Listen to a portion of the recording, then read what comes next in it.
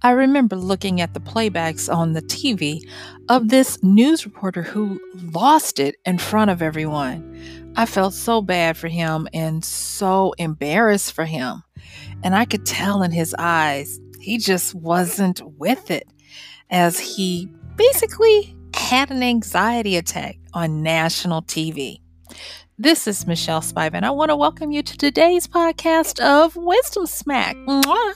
So, guess what? I want you to join me on the flip as we talk today about distraction and other things that you have to get over to be able to do what you do. I'll see you on the flip.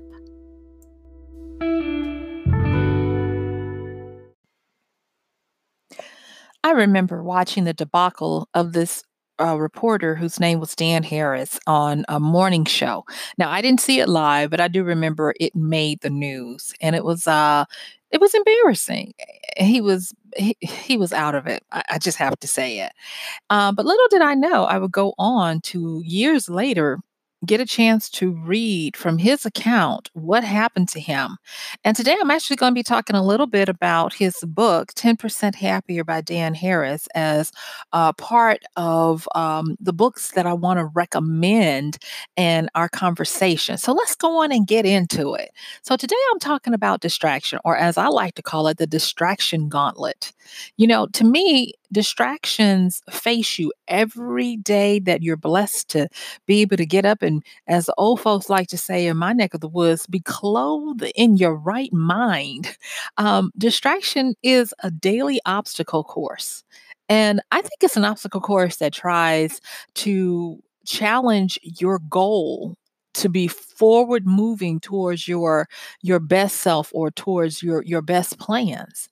And the thing is no matter how good we get at what we do, distraction puts on a new set of armor every single freaking day and shows up. And sometimes I even say, you know what? I'm going to be as diligent and consistent as my nemesis, distraction. And so I want to, like I said before, I want to talk today about this gauntlet that we run, whether we want to or not. And a lot of people are just giving in. They're like, you know what, I'm not here for it. And I'll say there are times when I just lay down at the starting point and say, today you can have it. I'm just going to wander through and try to do what I can.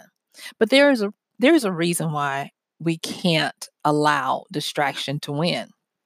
And that is because when we're distracted, it inevitably leads us towards chaos. And there is a lot to be said for the pros of chaos, with creative energy and all of that. But when you're trying to do something that requires you to have a focus and a pathway to get from point A to point B, it's not going to be good for you if you are trying to do this in the midst of chaos. Now, the I think the reason why it is so important that I continue to face this obstacle course every day is because I personally have to encounter the drawbacks and the toll that has to be paid for the creative spark.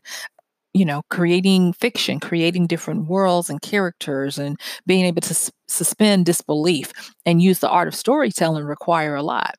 But also think about that person who goes into work and they sit down and each day they are in a customer service situation and they have to actively listen and engage and give feedback and service to people trying to resolve some type of problem. I look at that and I'm like, that would be even harder. I can only imagine what it's like to be a continuous problem solver as a customer service representative, taking call after call and expediting when need be, and fixing or refusing when need be for different people. And to be distracted or have to use the energy to stay engaged and stay focused. I mean, it can really be bad. Think about that. When's the last time you called a customer service agent and they said, well, would you hold on for a survey?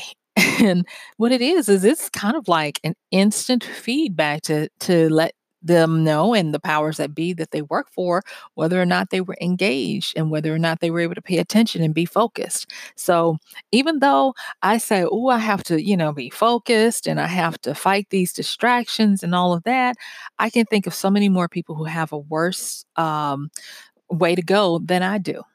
So, that's the thing that really strikes me as why is distraction there? Now, I briefly talked about a book on another podcast that I love, and it's called The War of Art by Stephen Pressfield. And Stephen talks about, he does it in an autobiographical way where he talks about his journey towards becoming a successful writer. And what he talks about is becoming a professional instead of just being a person who does an activity. And he talks about the life, the mind, and the way of the professional. Now, he actually has a book after that that goes into it a little bit more, but today I just really want to focus on his book called The War of Art. And the reason why is because in there he deals with a section called resistance. And I, growing up in the South and church and all of that kind of stuff, I remember people equating what resistance does as that devil. The devil is after you, just trying to keep you from doing what you need to do. And it was a good personification for being able to encompass the evils of distraction and what it could lead to. And one of the things that I personally found was that when I gave in to distraction, it zapped my energy. I would think, oh, well, I'm going to go on and instead of maintaining my rule of when I answer all of these dings and pings that come through while I'm trying to work, I'll just stop and I'll go on and check them out. And I would sit there and do that, and it would take me longer than if I had done it in the time I had allotted, and I would feel more drained because you just keep going down the rabbit hole of another one. People, I don't know how, well, I do know. And social media is trying to address it, but you think that you're invisible and you're not, and people see that you're online, and then bleep, bleep, bleep, bleep, bleep, all of these messages come flooding in, and what now you are bogged down engaging in stuff that it's not as high a priority as what you were needing to do, but it was because you were distracted. I mean, I will say to this day, when I sit down in the mornings or whenever it is I'm going to sit down and start writing, I immediately feel like I need to go to the bathroom. I don't know necessarily because I would have just already gone, but I still want to hop back up and go. And it's because distraction is so powerful. And when Stephen Pressfield talks about resistance, he talks about it as an opposing force that would fight you even to keep you from doing what you're supposed to do. Now, I've gone on to personify rejection as a knight because I am learning that there are dual roles that most things have, and like I mentioned in another podcast that there are half truths and half lies to everything. And so with this whole thing of resistance, for me to not feel like it's a formidable foe that I would have to fight every day, what I did was I personified it as a knight, and that's a knight with a K. And so when you look at knights as a symbol, knights are all about action. They're also either about guarding and advancing or fighting. And the thing is with knights, they carry shields and they have armor. And I learned something about knights is that the armor is for protection, but the shield is for advancement and taking the offensive. And so there's duality in this. And that is what resistance does. Resistance will fight you. Um, I remember when I was grappling with a book that I just did not want to write, and the distractions were so plentiful. I mean, I was getting invites to go to cool stuff where I wouldn't have to pay, but I would love to go. And yes, I'm not going to lie and make it seem like I didn't. I did go to some of these things. But then when I would sit there and I was like, why are you doing this to me? I had to remember that the night of resistance is there to protect your highest abilities while fighting with your greatest failings. And when that sunk in, I was like, resistance is doing its job. I might not like it, but resistance is helping me to toughen up, to strengthen myself, and to streamline my ability to push past this so that my failings fall away and all that is left is, for that day at least, is my determination, my focus, and my concentration to do what I need to do. And so when I talk about that book, The War of Art, I'm actually talking about the key that helped me to claim and understand what it was and what it still is to this day that is an opposing force that fights against me. Because one thing I will say, if you continue to just press onward, resistance has a way of releasing its pressure on you when it sees that you're not going to give up. And that brings me to another book that I want to mention today. And that book is Peak, Peak. And it's Peak Secrets from the New Science of Expertise by Dr. Anders Ericsson. And Dr. Erickson is the person that one of my other favorite non-authors, Malcolm Gladwell, refers to when he talked about the um, famous 10,000 hours of practice. You see, Dr. Erickson works with peak performance, and he had come up with a process of practice. And what he basically said is if you are wanting to become an expert, you have to practice. And he says that it's more than just having a grit and determination, or even all of those hours, or the 10,000 as people like to say. No, he said it had there's more. And so he talks about 3 levels of practice. Now with these 3 levels of practice, he broke it down. And the thing is when you hear how he presents it, it makes total sense and you already know this. So, on those days when I was goofing around and halfway getting through it, but doing the busy work of writing or researching or whatever it was I was supposed to be doing for myself, for my books, for my clients, or whatever, he would classify that as naive practice. And so, naive practice is that practice where it doesn't have any purpose, it's not deliberate, and it's usually just blindly swinging and hoping that you get something done. Um, a lot of naive practice happens when people want to look busy and they want to tell themselves that they're learning, they're growing, they're improving. And so basically, it comes down to busy work because it's aimless. Just, it doesn't really have a purpose. And so that's naive practice. And basically, it's a waste of time. So then the second one. Now, this is the one where you're starting to take it seriously. And purposeful practice is when you go beyond your comfort zone. It starts to get frustrating. I talked about another book previously, The First 20 Hours, How to Learn Anything Fast by Josh Kaufman.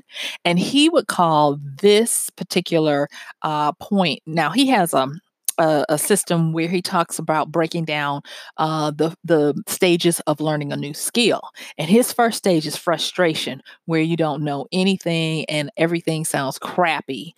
And then he moves into practice where it is the clumsy type, but you're starting to be able to learn a little bit. And then he moves into practice where you actually know what you're doing, and then you move into the masterfulness of the practice. And so, um, Josh Kaufman was also influenced by Dr. Erickson's work. And so these are different ways of talking about the same thing.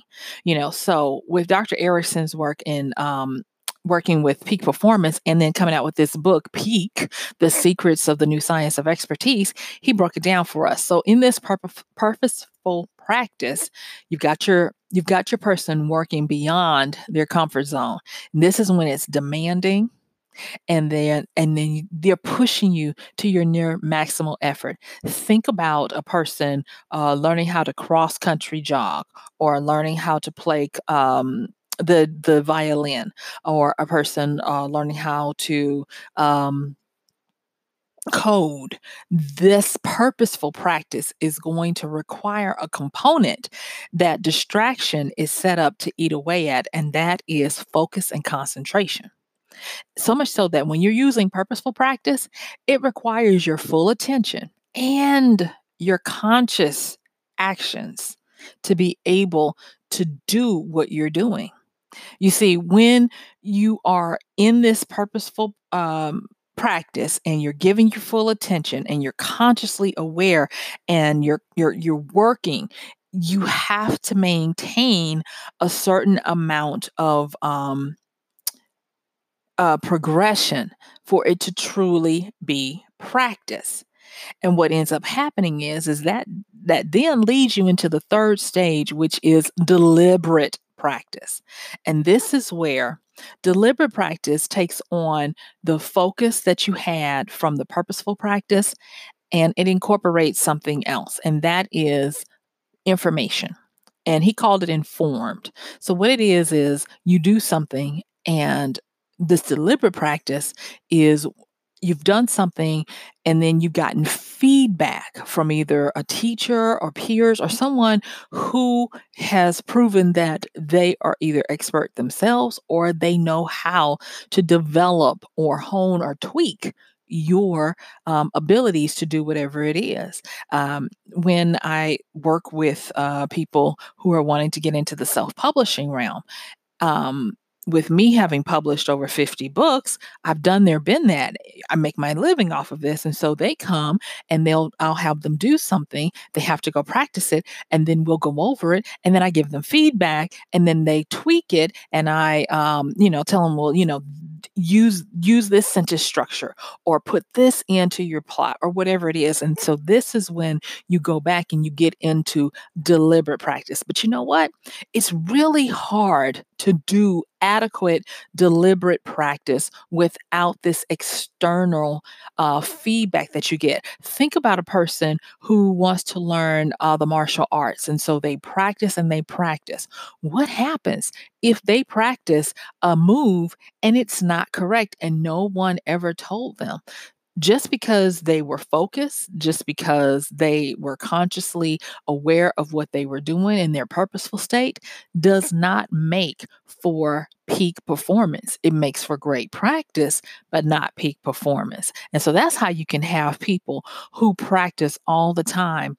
I always think of this story when I talk about this part, and that is I have a walking trail in the area where I live, and from time to time, there is this guy that comes out there and he plays the violin while we're walking. and I don't know why he thinks he needs to serenade us, but he's been doing this. I've been walking on this trail for about 4 years now. And Hannah God, he does not get any better. It's screeching, it's crazy. And I'm like, he plays for hours just on the trail, so he's playing more than that, and he never gets better.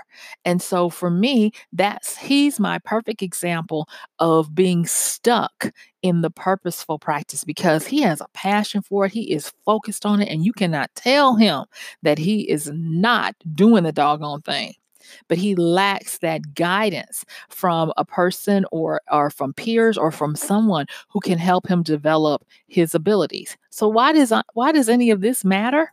Well, it matters because when you get up each day, and when you are either going to your job, or building your business, or accomplishing your project, and distraction sets up the obstacle course, that gauntlet that you have to run, if you are not able to fight that night of resistance, be purposeful in your practice, and also be able to concentrate and receive or have an avenue to get feedback, you're going to be stuck in no man's land and it's going to go nowhere.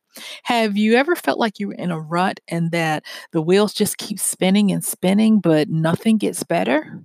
A lot of times you're possibly under an assault of resistance and distraction, and you're stuck in the obstacle course with no help in sight.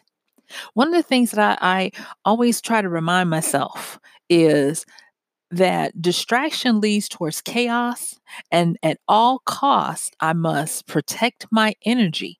And sometimes that means that I have to employ the action of letting go of the fight to try to continue to do things that way, and that means that I have to do a reset. And I don't know about you, but I love to be efficient and effective. And it is hard for me when I have gone down a path and it is just not working. And I'm like, you mean to tell me I need to go back and restart this? I mean, it just really does something to me. I'm like, dang it, I don't want to redo this. But nine times out of 10, when I do that, and I go back and I remember that, okay, it's not just that you're trying to make it through today. You got to make it through today with purposeful actions. With deliberate actions, and you gotta produce something that truly propels you towards the highest expression of yourself. So that what I'm trying to say is, I'm trying to say that there are days and weeks even where I have to push through, but then there are times when I know that in some regards, I'm phoning it in, dialing it in. I'm not giving my best. I'm not focused. I'm not concentrated. And it's not, it's a waste. It's a waste of my energy. It's a waste of time. And resistance is winning. The distraction gauntlet has got me stuck in a maze of confusion, and I'm not making any types of advancement. And so that's when I go back and I do that reset, and I try to remember the stages of learning a new skill. As Josh Kaufman puts it, that frustration stage, and then that wonky practice stage, and then when you start perfecting your practice and trying to get back to the easiest route to get from frustration to perfected practice. And I'm going to tell you, one of the biggest ways I do this is by remembering that there is a simple, now, don't get me wrong, simple does not necessarily equate to easy, but there is a simple way to do this. And that's why I talked about Dan Harris. He has this book called 10% Happier.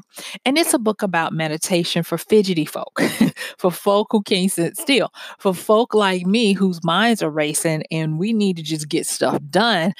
We have a sense of purpose. We're always forward thrusting, moving and advancing in and upward. We're always trying to get to the next level. And I remember having that connection with him when I saw him just totally break it and freak out. Now, this is a thing that nobody knew until he put the book out. We thought he was just having an anxiety attack. Dan Harris, in his own words in this book, and it's a powerful book, I encourage you to get it. He talks about how that anxiety attack was brought on by his self-medicating. You see, he was using the stimulant of cocaine to mask his anxiety issues. And that morning, it just came to a head and he just blanked out. He started sweating and stammering and staring into the camera. And so he had a total meltdown on national television in one of the most popular segments of the most popular show at the time. And it was not pretty. But in hindsight, he was able to turn that around and to find a way to help him to not be anxious all the time. I've said this before and I'll say it again. A lot of times for me, anxiety, as I've seen it, is a person who has problems with issues with the future, whereas depression is a person who is stuck in the past and is caught in the turmoil of things of the past. But he did talk about having not only the anxiety and the depression. And to me, they go hand in hand like more twins on different sides of the coin. I heard this. I'm not going to call it wonderful, but it's a very insightful way of understanding depression. And so I wanted to make sure I put it out there today because somebody listening to me, this might help you. And this is another reason why I'm talking about what distraction does to us and how we got to be able to face it every day. So this has to deal with depression. And it says that in this particular understanding of it that I think is brilliant, depression is the inability to conceive a future. It's the inability to conceive or construct a future. And there have been times when I have been distracted to frustration toward chaos, where I have been stuck on that obstacle course of not being able to find my way to focus. There have been times when I have had to battle with both depression and anxiety because I could not construct a way to get out of that maze to figure out and to do what it was that I was supposed to be doing for that day, that week. I mean, everybody, no one is exempt, but everybody at some time or another, or even every day, has other people depending on you to do what your job is that you need to do. And there's nothing worse than feeling decapitated or either hamstringed or however you want to say it, where you want to do it, but you can't. And a lot of times it is because we are in this distraction gauntlet where all of these things of the knights of resistance are throwing stuff at us. They are guarding against our greatest abilities as well as fighting against our greatest failings. They are testing us. Do you really want this? Are you really going to focus? And for the most part, we have started to learn recently with now that we've got all these years of having been in the internet age, that there is an erosion of our ability to focus and to concentrate. And so, like I said before, the antidote or a simple answer to this that I have found has been in the art of meditation. And what I like about this 10% Happier by Dan Harris, he doesn't try to teach you how to do any meditations. He simply says, and this is how I started with it. He said, just try to start with 1 minute of not thinking about anything. Now, that's if your mind is like mine and his on supercharge, always thinking of stuff. Just try to start with 1 minute of giving your mind a break. I normally try to get 20 to 30 minutes if I can in, and I don't try to suppress my thoughts. I just let them come in, I thank them, and then I let them move on. And it's kind of like they get organized and then they don't need to come back around and loop. And so that's one of the great things that I like. Now, I do want to mention uh, another aspect of meditation. So, with my meditation, I do it purposefully where I will do a guided meditation where I visualize, pretend, and see that I have focused and that I have concentrated and that I have accomplished what I need to. Now, I did a podcast that talked about inversion and how to not reverse engineer, but how to attack those things that can go wrong. And so in my meditative time, I allow myself to see or visualize all the crap that can happen and go wrong. And I see myself by faith fixing it, sidestepping it, muting it, or lessening the impact of it. And then because I've allowed my mind to see that in my mind's eye, when I actually get up and come into my office to sit down and start to write, create, or put together curriculums or trainings or presentations or research or whatever it is, I have a better leash on what I'm going to be doing because I've already taken out the sting of failure, the sting of all the distractions that can happen. And don't get me wrong by thinking that all distractions are external. Most of the time you're a distraction. So I have these computer programs where I can turn stuff off on my computer. And I will let you know that that distraction gauntlet doesn't go anywhere. It'll be waiting for me with wayward thoughts. Oh, I have to go to the bathroom. Maybe I'll get a snack and all this other stuff that happens. So when you are focused, when you know you have to get something done, what I want you to do is I want you to realize that this is a gauntlet that you must run. And you can do that by taking time to order your thoughts through meditation. Remember, resistance is real. And what you need to do is you need to focus, concentrate, and be deliberate in your actions. So, guess what? This is Michelle Spiva with Wisdom Smack. Mwah! My time is up, and I really want to thank you for yours. Don't forget to like, share, comment, rate, and review. And thank you. You guys out there are doing it. Please continue to use our Amazon link at michellespiva.com/AMZ. And I'm going to see you tomorrow. Bye.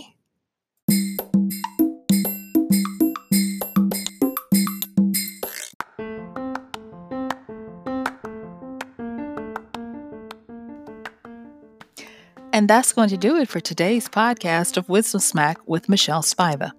If you like this podcast, please help us get the word out. Like, comment, subscribe, and even share. And if you really like it, please help us continue to get the word out by considering using this show's link for Amazon. So when you want to go to Amazon and you do all of your general shopping, please use michellespiva.com/AMZ. It's simple as that. It doesn't cost you anything extra, and this show might receive a little bit of commission that will go towards helping to further get these episodes out to you and to others. So thank you so much for listening. This has been Michelle Spiva with Wisdom Smack. Bye.